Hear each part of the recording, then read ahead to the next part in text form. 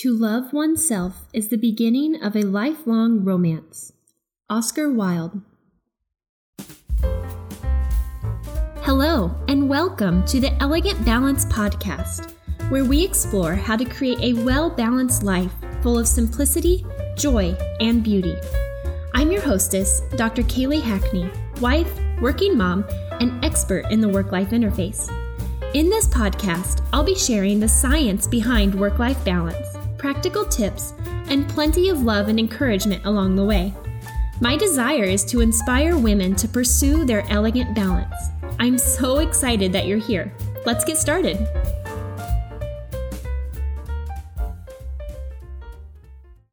Like any good romance, I thought that today's episode, which is focused on self-romance, should begin like this. Once upon a time, there was a beautiful woman, which is you, by the way, who loved her family and friends so much that she took exquisite care of herself. Okay, upon hearing that, you might be thinking, hold on, Kaylee, this does not describe me at all. And I get it. I truly do, because I've been there before. I think I've always been a romantic at heart. I actually have memories of taking candlelit bubble baths with classical music on in the background, even as a 5th grader. But something happened after becoming a mom. All of a sudden, I had this little person who was completely dependent on me, and I responded to that by pouring everything I had into him. Us moms are really good at doing that, aren't we? And it continued like that until one day I realized that I didn't really even recognize myself anymore. What were my interests? What were my passions? What happened to that spontaneous, crazy, passionate woman that I used to be? And the only answer I could fully commit to was the fact that my passions and interests were not Goldfish Crackers or Daniel Tiger episodes. Those were my sons, not mine. So who was I?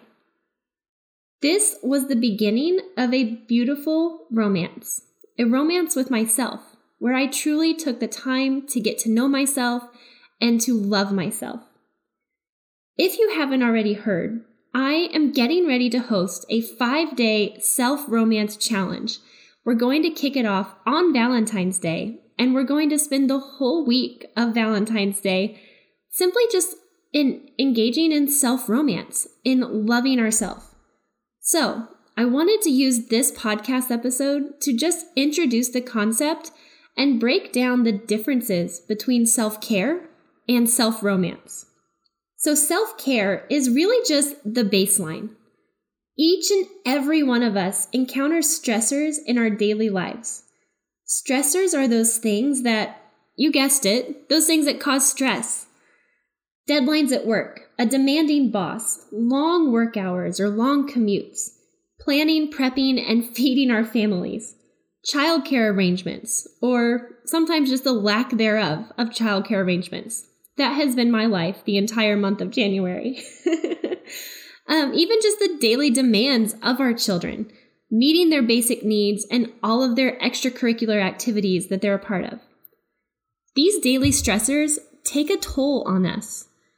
I've talked about resources before, but they're helpful in understanding the importance of self-care.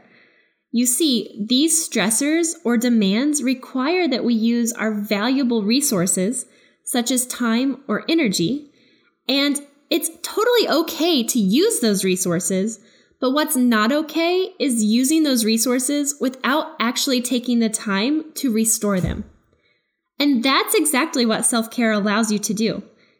In fact, self-care is defined as deliberately taking care of your well-being through restorative activities. I dig into self-care in episode 24, so I won't repeat everything here. I will simply just link to that episode in the show notes.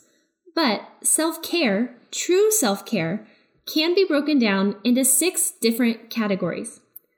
There's physical, and this type of self-care refers to anything that involves taking care of our physical body so that we can achieve optimal functioning and avoid breakdowns or deterioration. These are things like getting enough sleep, exercising, eating healthy meals or snacks, Even things like brushing your teeth or going to see the doctor count as physical self-care. The second one is professional. And these are self-care activities which are aimed at just simply managing or preventing work-related stress. This might involve practicing time management skills or making sure that you take the breaks that you need throughout your workday. Relational self-care are self-care activities aimed at maintaining and enhancing our interpersonal connections with others. These might include a girls' night out with your best friend, or a date night with your spouse, or even just a weekend trip to go visit your family. Next is emotional self-care. And these are practices that are aimed at addressing negative emotional experiences or creating and enhancing positive emotional experiences. Emotional self-care might include, instead of ruminating on stressful situations, you interrupt that rumination by finding an activity that provides some peace or comfort. Practices that fall into this bucket might be meditation or yoga, or seeking out people, places, or activities that truly bring you joy. Next is psychological self-care, and these are activities aimed at satisfying our intellectual needs and gaining increased self-awareness. These might include things like listening to your favorite music, or reading poetry, or having thoughtful conversations, solving puzzles, daydreaming, really just being curious about yourself and about the world around you. And then lastly, there's spiritual self-care. These are activities that create space for us to reflect on our own inner needs and our true place within the world. Spiritual self-care practices can include things like prayer, attending church, reading scripture, singing, spending time with your church community, and things of that nature. Taking time to address each of these different areas will help you to restore those vital resources and avoid the horrible outcomes that can be associated with resource depletion. Things like increased levels of stress, anxiety, or even burnout. Now, like I said, self-care is the baseline. You absolutely need to practice self-care to be able to care well for your family and to perform well at work. Self-romance, on the other hand, can be thought of as going above and beyond self-care. It's taking some of the most mundane forms of self-care and elevating them. And this is exactly what we're going to be doing in my upcoming self-romance challenge. You may be thinking, well, yeah, that sounds lovely and all, Kaylee, but I barely have enough time to practice self-care. How in the world do you expect me to make it romantic? Well, the fascinating thing about self-romance is that a lot of times it doesn't take much to take a normal self-care activity and make it more exciting or beautiful, or in other words, more romantic. For example, one way we practice self-care is by eating healthy food, because it's good for our body, right? You can make this a more romantic experience by 1, just treating yourself to your favorite healthy dish, or 2, lighting some candles and playing some soft dinner music in the background, or 3, eating on your fine china instead of a paper plate. See how simple that is? It really didn't require a whole lot of extra time or effort, but it enhances the experience. It makes it more romantic. Let's try another one. We all have to take baths and showers, right? It's a fundamental physical self-care act. Yet, you can romanticize the experience by adding candles and music. Are you starting to sense a theme here? I really do love candles and music to set the scene. 2, you could just add bubble bath or a bath bomb or a luxurious bubble bath or a luxurious body wash to your shower. Or 3, you could use your best towels, those big fluffy ones that you usually reserve for guests only.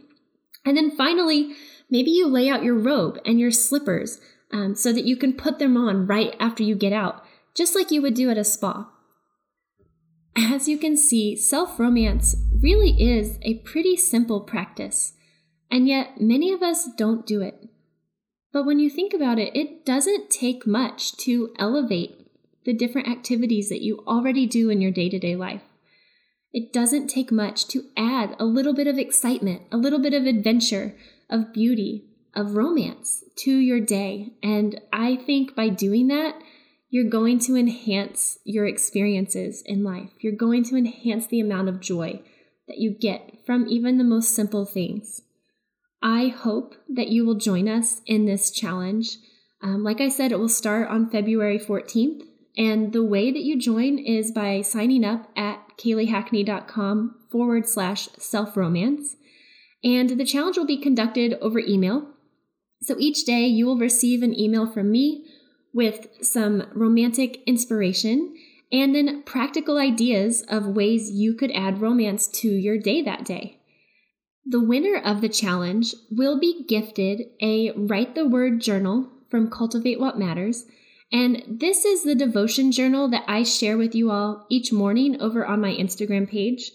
But as great as it sounds to add a little bit of extra romance and self-love to our lives, what I truly want to do is point each of you back to the true source of love, Christ himself. So I hope that that will be a blessing to whoever ends up winning the challenge.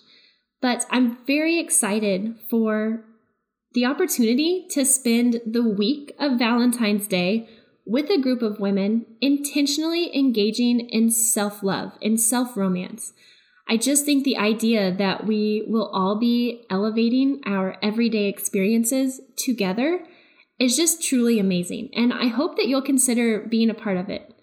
Again, if you want to sign up, you can head over to kayleehackney.com/self-romance. And I'll also leave that link in the show notes. Have a beautiful, joy-filled week, friends. Hey, have you grabbed your copy of the Elegant Balance Workbook? If not, what are you waiting for? I've said it time and time again, but work-life balance does not happen by accident.